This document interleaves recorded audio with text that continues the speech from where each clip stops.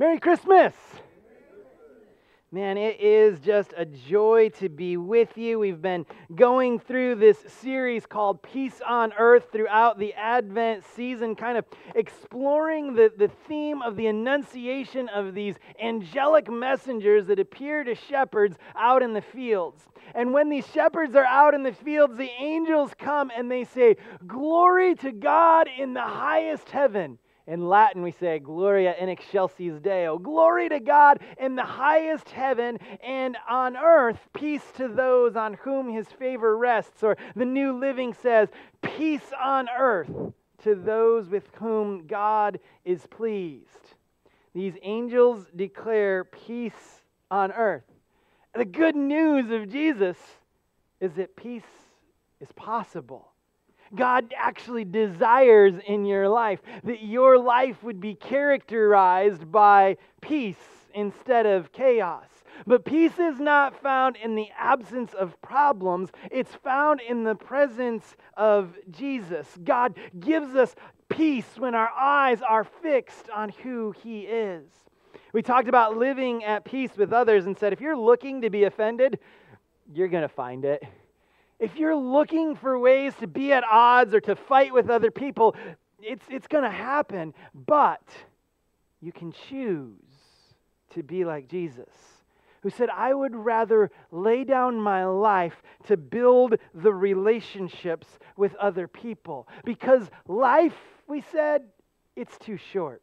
The mission of building God's kingdom, it is too great to allow some of the things that we allow to divide us. And so as followers of Jesus, we ought to seek to be a continual blessing even to those who are a continual problem. We talked last week about experiencing peace while we're waiting. None of us likes to wait. And yet the truth is that while we're waiting, God is working.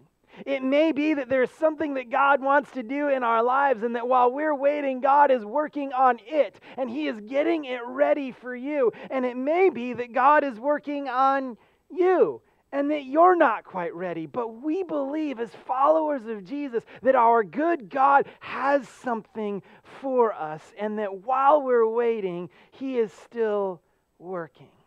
If you have a Bible in your hands, it might be a papery one. Might be a digitally one. Maybe you need to borrow one. There's some in the chairs in front of you. I'd invite you to go ahead and grab one of those if you need it. But I'd invite you to grab a Bible and lift it up nice and high and just say, I got my Bible, PJ. Man, I am so glad that you have a Bible with you this morning. If you don't have a Bible, as a reminder, we'd love to either point you to where you can download one or get a paper one in your hands. We're going to be in a few different passages, but primarily focusing on the Christmas story today as it's found in Matthew chapter 1 and Luke chapter 2. So if you want to turn there, you can kind of put a finger in Matthew chapter 1 and Luke chapter 2. You ever made plans for something and then kind of watched as it unraveled before your eyes? And just that frustration of I was thinking one thing and then this happened to me. I remember one Christmas, it was my first Christmas that I was away at college, and I was getting ready to finish up my first semester of college and go home for Christmas break. And I had plans to get home and to drive. I had checked the weather forecast, and the weather for central Indiana that day was not great. It was supposed to start blizzarding right after I was supposed to leave. And I had about a 4.5-hour drive up to Michigan. Now, the good news was that I knew once I got a little bit north, I was going to be okay. The snow was really kind of in central Indiana. And I had one final exam that I had to take. It was an English composition exam. I hated English all the way through school. So I show up for my English composition exam. I'm so excited to be done with this stupid class, and I am ready to go to Christmas break. I sit down in the computer lab. It's where our exam was for the day, and I look out the window, and there's no snow on the ground. There's just the tiniest little bit of flurries starting to fall. And I sit down at the computer. I don't remember really what the prompt was, but I start writing. And y'all, it's like 45 minutes of writing. I am just going solid, typing away like crazy, and it is a killer paper. It is like amazing. It is awesome. I am so excited. This is like the best writing I've ever had. And I get like to the concluding paragraph. Blue screen of death. I go down to the computer and I'm thinking, okay, maybe autosave helped me out here. I turn on the computer, wait for Windows Millennium Edition to boot back up, and it finally comes back up, and I look for my paper. There's nothing there. Not a thing. I look out the window, and it's starting to snow a little bit harder outside. There's maybe about a dusting an inch on the ground or so, and I'm watching, and I'm thinking, okay, nothing I can do at this point. I can't have a 0 on a final exam. I can't leave just yet. I start writing again. I'm remembering some of the things that I said before, but I'm in a little bit of a hurry watching that snow beginning to fall. And I get through the paper, and the first paper was a killer paper. The second paper was a really good paper. I was doing really well, and I'm nervous because I had the blue screen. So like every few seconds, it's Control S, save, Control S. Like I am saving, I write 3 words, save it, right? I'm going all the way through this thing. I get to like another 45 minutes into this paper. Most of the class is starting to dwindle out. Blue screen of death. But I've saved every few seconds along the way. So I reach down, I turn on my computer, it finally boots itself all the way up, and I get to it, and there is no paper there.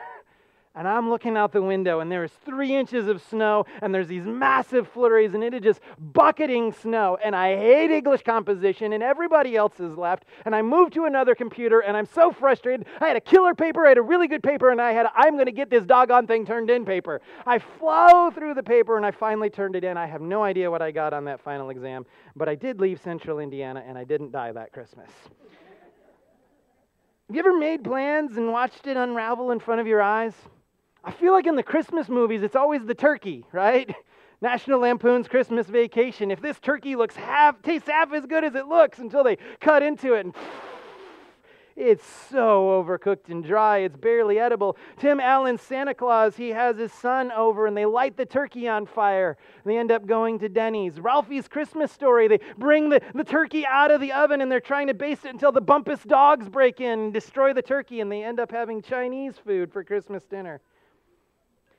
Even if you tend to be impulsive and somebody who can just kind of go with the flow, chances are that you've had a time in your life when your plans failed. Maybe you tore something apart and you were going to fix it, and it was something small, and you thought, man, this isn't going to be any problem. I'm just going to fix this thing. But once it was laying out on the table in pieces, you realized, I have no idea how this thing goes back together. Maybe you had a vacation or a trip planned with your family, and just before you left, everybody got sick. Maybe you bought your husband a gift and you poured heart and intentionality and thought into getting something that was special, and it was just for him. And he tore open the paper and he looked at it and went, oh, that's neat. Next! Sorry, Christia. Sometimes things in life just don't go quite the way you expect it to. We have a plan and we know where we're headed and what it's going to take to get us, but somewhere along the way, something happens that just derails the train of our life, and we find ourselves in this situation just kind of looking around going, it's not supposed to be this way. In fact, sometimes even when we're attempting to do what we think God wants for us, things don't seem to go the way we think they should. And we can easily find ourselves frustrated and disappointed, or even feeling kind of let down by God himself. And I want to talk to you this morning about how we begin to find peace in our lives even when our plans fail, even when things don't go quite the way we expect them to. There's some truths from God's Word I want to share with you this morning, and even some stories from the Christmas story that I think we might find helpful. The first truth is a little bit of a hard pill to swallow. So we're going to take the hard one first and just kind of get it out of the way and just kind of be aware of it. And that first truth is you aren't God. And so your plans don't govern the universe. I mean, on one hand, it's a no-brainer, right? I tell you, you're not God, you're not in control of the universe, and you're like, yeah, I know. But on the other hand, it's a little bit of a gut punch, right? Because in my story, I want to make the decisions. In my story, I don't just want to be the protagonist or the main character, but sometimes I want to be the author. God has given us as a gift of grace free will. And we have the ability to make choices in life. And sometimes we choose good things and they bring blessing into our lives or the lives of those around us. Or if we want, sometimes we choose things and they cause pain for us and for those around us. But sometimes, even though God's grace has given us the ability to influence our situation, we forget this truth. We forget who is really in charge of the story. In Proverbs, it says this: many are the plans in a person's heart, but it is the Lord's purpose that prevails. Many are our plans, the things that we're thinking about, the things that we carry and we want for our life. Many are the plans in our heart, but it is God's purpose that ultimately prevails. Ultimately, you're not God, and so your plans don't govern the universe. Remember last week we talked about that intertestamental period of Jewish history? The 400 years between Malachi and Matthew, the blank page in your Bible between the Old Testament and the New Testament. 400 years where God is silent. There's no prophet to speak on his behalf. And yet, while God is seemingly silent in Scripture, if you've ever studied history, you know that history was anything but silent during this time period. There is so much happening. The land of Judea is in near constant turmoil. Everyone has plans.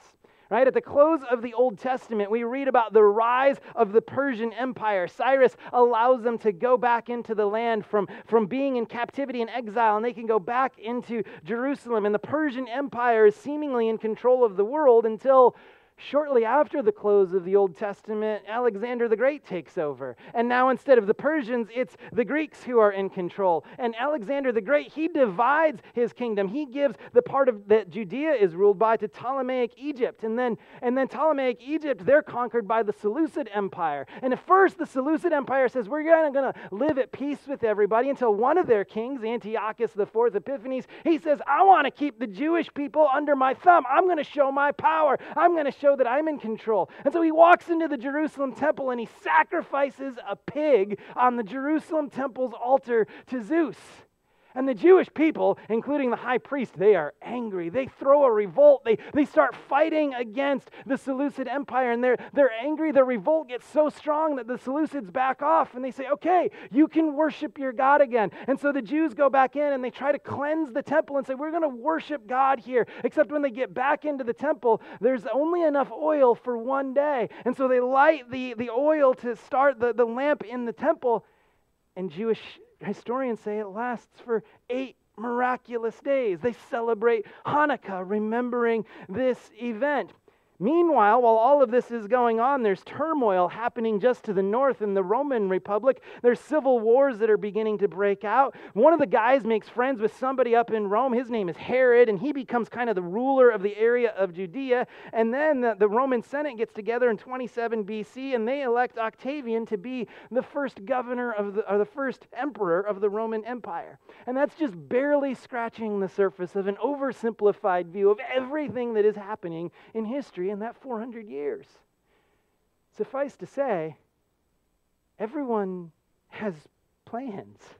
Every ruler, every king, every dynasty, every empire that rises and falls during this period of time, they all have plans, thoughts of what they think they're going to do, how the world is going to go, and yet behind the scenes, the King of Kings, the Creator God of the universe, is working towards the purpose of weaving together the fabric of history until, as we read last week, the set time had fully come when Jesus would be born of a woman.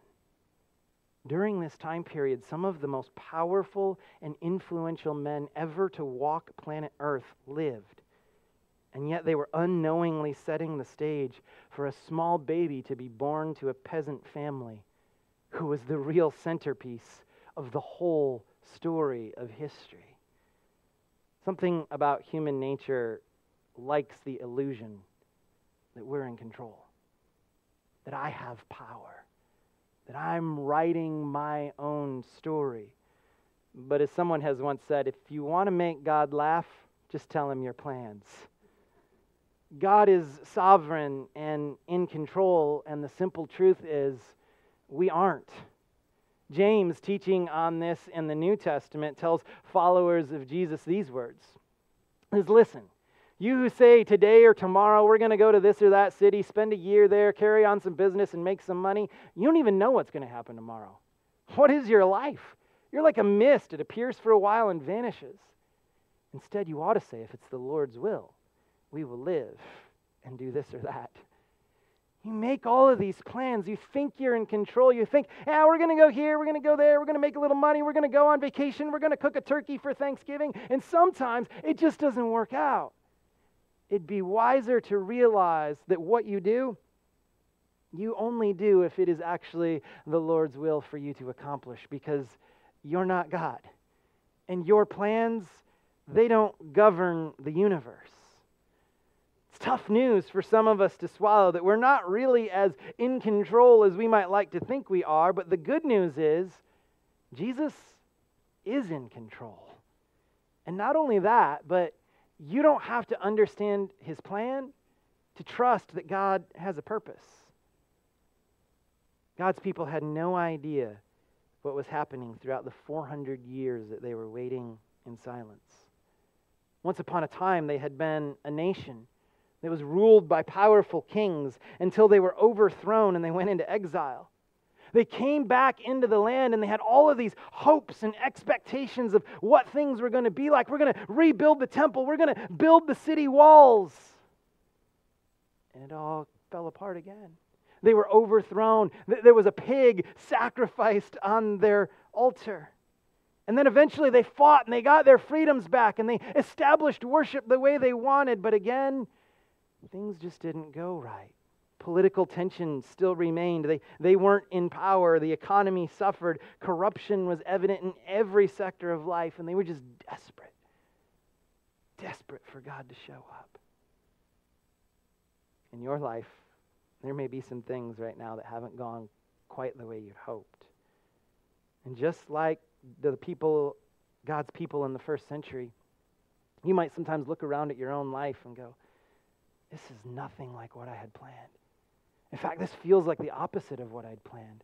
I had hopes, and even when things fell apart and we rebuilt them, I thought that it was going to work this time. This is not what I had planned, but you have to understand, don't have to understand the plan to trust that God has a purpose. And the characters in the Christmas story, they would certainly discover this to be profoundly true in their lives. Let's read again Matthew's gospel, Matthew chapter 1, starting at verse 18. Matthew writes, he says, this is how the birth of Jesus the Messiah came about. His mother Mary was pledged to be married to Joseph, but before they came together, she was found to be pregnant through the Holy Spirit. Joseph, her husband, was faithful to the law, and yet didn't want to expose her to public disgrace, so he had in mind to divorce her quietly. But after he'd considered this, an angel of the Lord appeared to him in a dream and said, Joseph, son of David, don't be afraid to take Mary home as your wife, because what is conceived in her is from the Holy Spirit. She will give birth to a son, and you are to give him the name Jesus. He will save his people from their sins. All of this took place to fulfill what the Lord had said through the prophet. The virgin will conceive and give birth to a son, and they will call him Emmanuel, which means God with us. I'm always amazed at Joseph's part in the Christmas story. Right? He's this young man who's getting ready to start his own life. He knows this trade. Maybe he learned it from his father, or he apprenticed with somebody in the local town, and he's learned how to do carpentry. And he's planning for life, planning to marry this young girl and to build a home for them. In Jewish tradition, marriage was we have two parts today, engagement and marriage, but in Jewish tradition, the engagement piece was a little bit more serious than it is for some of us today. It was actually a binding legal contract. So between even the engagement and the wedding ceremony, you were legally bound to the person you were engaged to, and it would require a divorce to get out of that relationship. And so Joseph and Mary, they're legally bound to one another, and he has all of these plans for what life is going to go like. He knows he doesn't have a lot of money, he doesn't come from a wealthy family, and they don't live in a prominent city. He knows they're not the best educated, but this is his life, and he's ready to embrace it. You remember being like in your late teens or in your 20s? That season of life when things are kicking off and so much is happening. You're learning to drive. You're graduating high school. Maybe you're going off to college. Maybe you're getting a job and learning a trade. You find somebody that you want to spend your life with. You buy your first home. You have your first children. There's so many plans that we make in this season of life. And this is Joseph, ready to step into his future. All of these plans in mind. Likely between engagement and marriage, he'd be building a physical home that he was planning to spend his life in with Mary. And then Mary comes home with news that she's pregnant. And when you're planning to get married and start your life, and she shows up with news that she's pregnant, your plans start to unravel really fast. And for Joseph, this was made even worse by the fact he knew this was not his baby. He knew what that took. He'd been through 6th grade, and he knew that hadn't happened yet. And Mary had this audacious claim that this baby was from the Holy Spirit. And Joseph's world, I have to believe, comes crashing down in that moment. Every plan that he has made for his life. And he doesn't want to make matters worse for Mary. He's looking at her, and he loves her, and he cares about her. And the way she's talking, there's such sincerity in her voice, but it's crazy. I didn't know I was engaged to a crazy person. What is she talking about? Imagine him drawing away in prayer. God, I don't understand. Why is this happening to me? Why are you allowing this? All I ever wanted to do was live a quiet life, to be a carpenter, to have my wife, to have some kids, to serve you faithfully as one of your people. I haven't done anything wrong, God. I've been faithful to you. I've been faithful to Mary. I've done what I was supposed to do. How could you let this happen to me? But you don't have to understand the plan, right? In order to trust that God has a purpose. What Joseph couldn't see in verse 19 was that God was destroying his plan. God was destroying Joseph's plan in order to establish the Lord's purposes. The very words that the prophet Isaiah had written 700 years earlier, words that would be spoken in the synagogues and the temples throughout the land of Judea, were being fulfilled.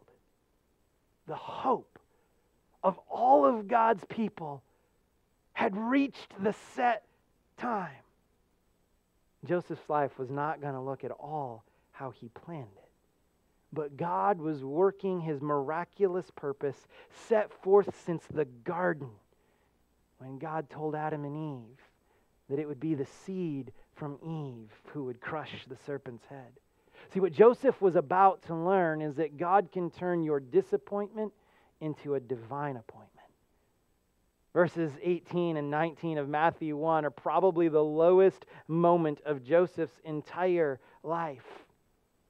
But God was about to show up through the form of an angelic messenger and deliver the best news that had ever been given. What the plans of God's people for millennia had not been able to accomplish, God himself was about to do. Since the time of Adam and Eve, sin had reigned in the hearts of human beings. the relationship that we were created to have, a perfect connection with God our Father, was ripped apart by sin, and sinful humanity could not come back into a perfect union with a holy God because sin reigned in our hearts. And all of history was trying to fix this problem, to come back into relationship with God. And yet Moses and the law couldn't fix the problem. The judges and the prophets couldn't fix the problem. A political nation where God's people were in charge, an independent nation under God, couldn't fix the problem. A powerful human king who was ruling over them couldn't fix the problem. A season of going away into exile, being disciplined by God, couldn't fix the problem. Coming back into the land and rebuilding the temple and the walls couldn't fix the problem. Cleansing the temple from all of the religious impurity that had happened there couldn't fix the problem. No matter what human beings did. Sin reigned in our hearts. And so long as sin reigned in our hearts, we would never experience what we were created for. Connection with our Creator. And so God would send Jesus, that He could die in our place, that any penalty, any impurity that was ours would be placed on Him. Everything that separates us from God, that holds us back from the fullness of a relationship with Him, every impurity would be borne by Jesus on the cross so that you could know Emmanuel, so that God could be with us again. I don't know what you might be going through today. I don't know what might be just around the corner in your life. No doubt you have thoughts, and you have plans for what you would like your life to look like and how you would like things to go. Maybe you've already discovered, or maybe you're soon to discover, that life is not always going to look the way you planned it. And you have a choice how you handle that moment. Many people, when they reach that moment of discovery that this is not how I planned it, turn to anger and frustration and bitterness. They harden their hearts towards God and maybe the people around them. They point the finger of blame. They isolate themselves from everyone else, and they buy into the enemy's lies. There's no hope. There's no joy in your life. There's no love. Peace is impossible for you. But maybe the moment of your greatest disappointment is something that God wants to turn into a divine appointment. And the only way that you will get to play a part in it is if you are open to the possibility that God is still up to something in your life. Joseph chose to listen to the angel's words, to believe that maybe God had a purpose that was bigger than his plan. He took Mary home as his wife. He raised and cared for her and the child that she bore. He remained faithful to the Lord and to Mary. And God enabled Joseph a very unique and intimate role in his plan to offer salvation to the entire world. Rather than allowing himself to withdraw into bitterness and isolation, Joseph allowed himself to come closer to Jesus. And the best place you can find peace is in drawing your life nearer to Jesus. All of God's people had been desperate for God to show up, looking for him to say anything, just to speak in the middle of the pain and the chaos and the frustration that they were feeling. They were shepherds. They were out grazing their sheep at night. Daryl shared with me last week the reason they're out at night. They're afraid that the Romans are going to come and steal their sheep.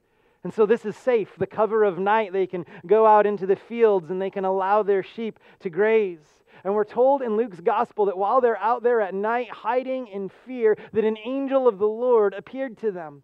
That the glory of the Lord shone around them and they were terrified. you imagine? It's 1 o'clock in the morning, and for some reason you're driving down Ulmerton, angry and frustrated at your situation and everything that God has allowed to happen, wanting Him to say anything, and all of a sudden an angel shows up over the road and the glory of God is there, you'd be terrified. And the angel says to them, "Do not be afraid. I bring you good news. And it will cause great joy for all people."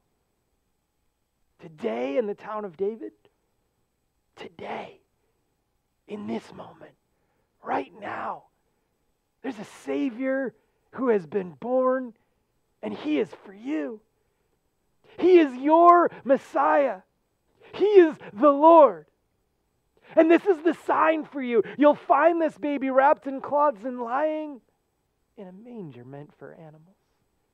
And suddenly, a great company of the heavenly host appeared with this angel, praising God, saying, "Glory to God in the highest heaven, and on earth peace to those on whom His favor rests." When the angels had left them and gone into heaven, the shepherds said to one another, "All right, we better go to Bethlehem. Let's check this thing out that's happened, that the Lord has told us about." Symbolic of all of God's people, these shepherds are out in the fields hiding in fear, simply trying to make it from one day to the next. And God shows up radically in their life with a declaration of favor upon them. In spite of being dirty and poor and fearful and sinful and frustrated, God chose to see them as favored. And He invited them to have a peek at His glory. The glory of the Lord shone around them. But even greater than the scene that unfolded in the fields was the chance they were given to draw near to a Messiah, a Christ child, who had been born for them and as the Savior of the world. No matter what life is like, no matter how chaotic it is, no matter what relationship you have that is strained right now, no matter what you're waiting for that still hasn't happened, no matter what your plans were that seem like they are falling apart, peace is possible. God has sent Jesus to bring peace on earth for all those on whom His favor rests.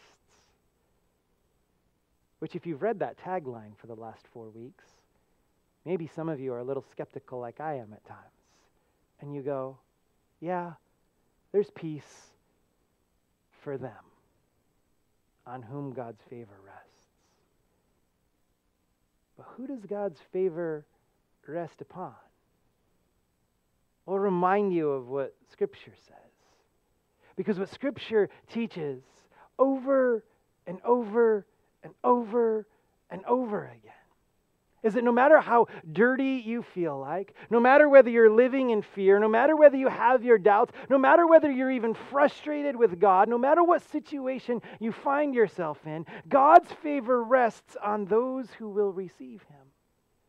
Romans says, if you declare with your mouth that Jesus is Lord and believe in your heart that God raised Him from the dead, you will be saved. In John 1, John tells the Christmas story and says, to those who received Jesus, to those who believed in His name, He gave the right to become children of God, born not of natural descent or a husband's will, but born of God.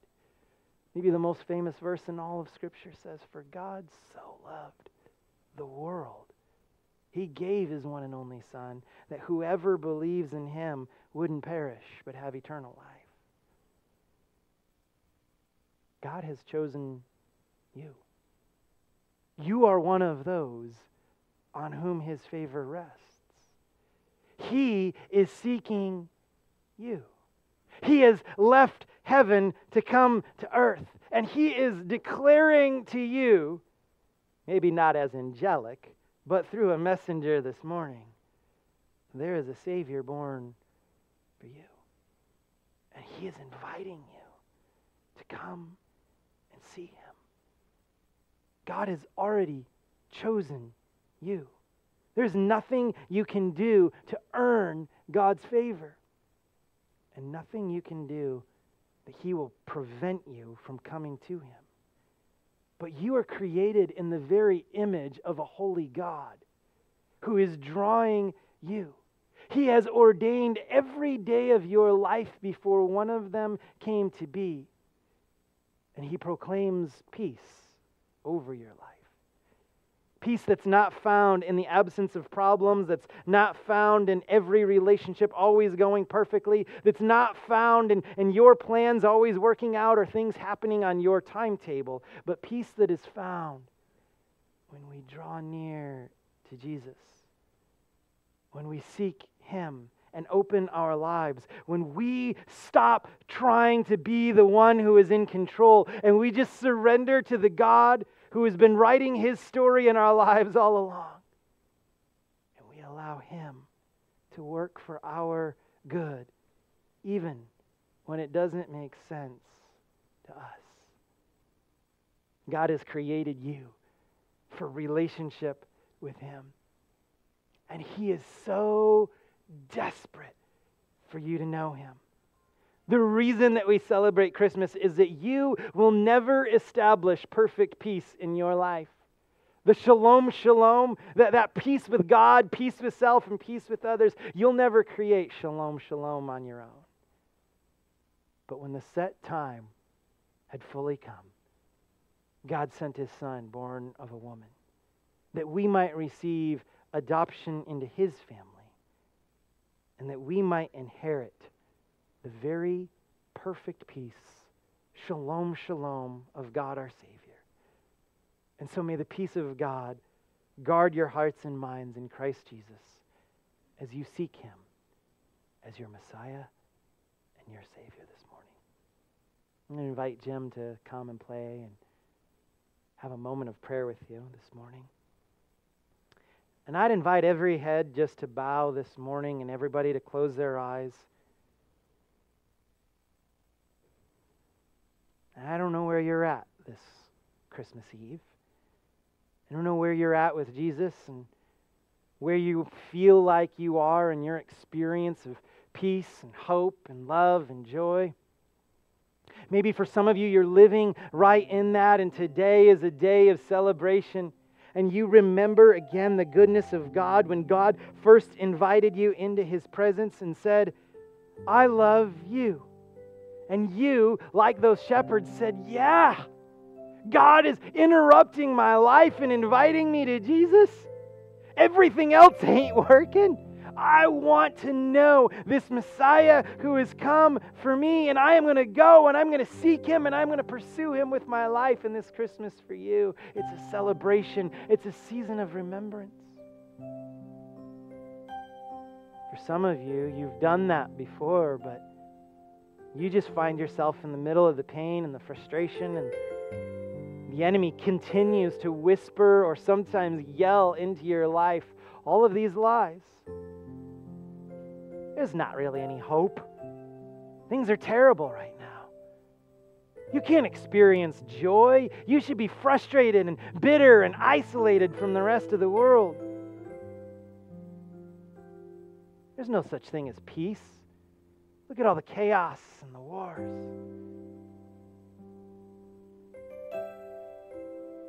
Maybe for you, it's very subtle.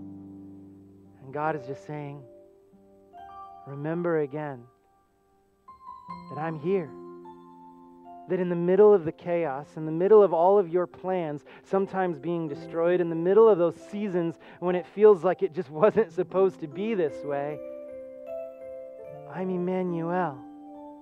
I'm with you.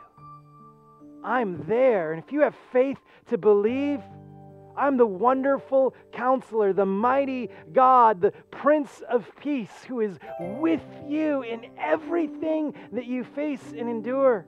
I came to set right your heart so that I could dwell with you again. I can be with you in this. And just as you celebrate my coming, know that I'm coming again. And there is a day when every wrong will be made right. Every path will be straightened, when my kingdom will come in all the fullness that I had intended when I made Eden. And I'm inviting you into a foretaste through the relationship with my Holy Spirit in your life right now. And for some of you this morning, maybe this Christmas could be your very first Christmas. You've never really said yes to Jesus. Maybe you thought there was something out there before, but you haven't really just said, yeah, I want to know more of this God who seems like he's been pursuing me, and I'm going to just make this the time where even though I can't quite wrap my head around it yet, I just want to say, I just want to see.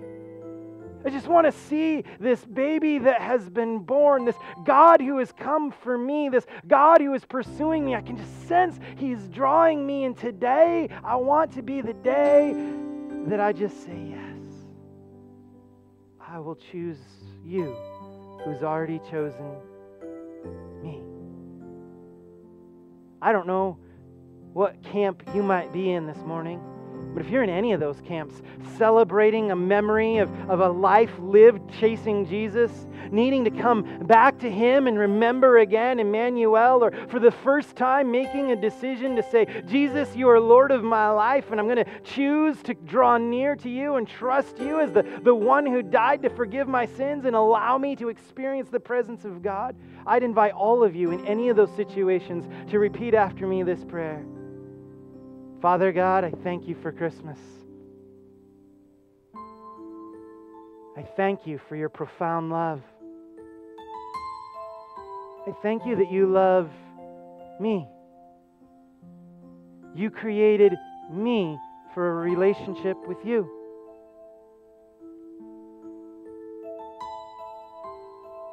My sin and my failure does not separate me from you in a way that you cannot fix. I can't. I'm sinful. I've broken the relationship. But you are greater than my sin. So I draw near to Jesus today to celebrate, to remember, and to know that he is Messiah. He is the Savior. You are God made man for me. And I draw my life to you today by the grace offered to me through Jesus Christ, my Lord and Savior. Amen. Church family, I hope that you experience peace in your life this Christmas as you draw your heart nearer to Jesus, who so desperately loves you. We hope that you have a wonderful day today. I don't know what all you have planned for today and this afternoon and this evening, but we would absolutely love to invite you to come back out to a special time of worship and remembrance this evening with our candlelight Christmas Eve service at 6 p.m. We hope that you'll join us next Sunday for a special celebration as we prepare for the new year and turning the calendar from 2023 into 2024. No matter what, may you go with God and know that he is Emmanuel, a God with you who loves you. Go in peace. God bless.